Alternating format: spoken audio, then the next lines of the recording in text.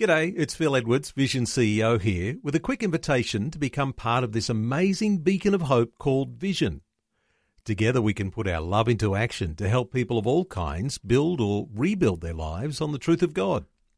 Please consider the part you can play during our upcoming Visionathon appeal, remembering that it's your support that makes Vision possible, including this podcast.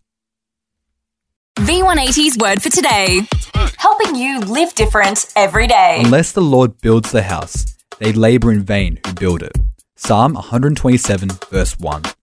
You must be willing to forgive the other person. Loving someone makes you vulnerable. When you give someone your heart, they can break it. A stranger or casual acquaintance could say something that would roll off you like water off a duck's back. But when your mate says the same thing to you, it can stir up the feeling of anger and resentment. No one stays in a relationship without some forgiveness involved.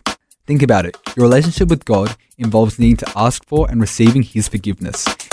In the Lord's Prayer, Jesus taught us to say, "Forgive us of our debts as we forgive our debtors."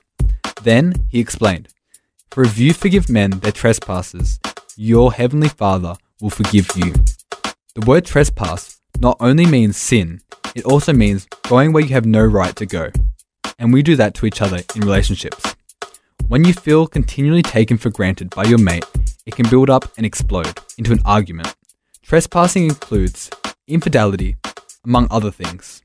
If you don't practice forgiveness in little things, it makes it hard to extend and receive grace during a crisis. However, if you are at risk in a relationship, it is important to get help and be safe.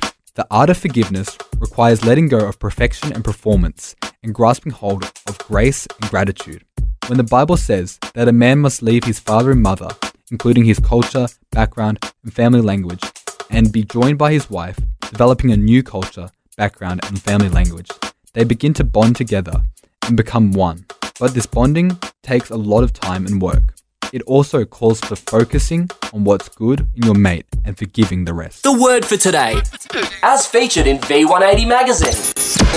Subscribe today at v180.org.au. V180. V180.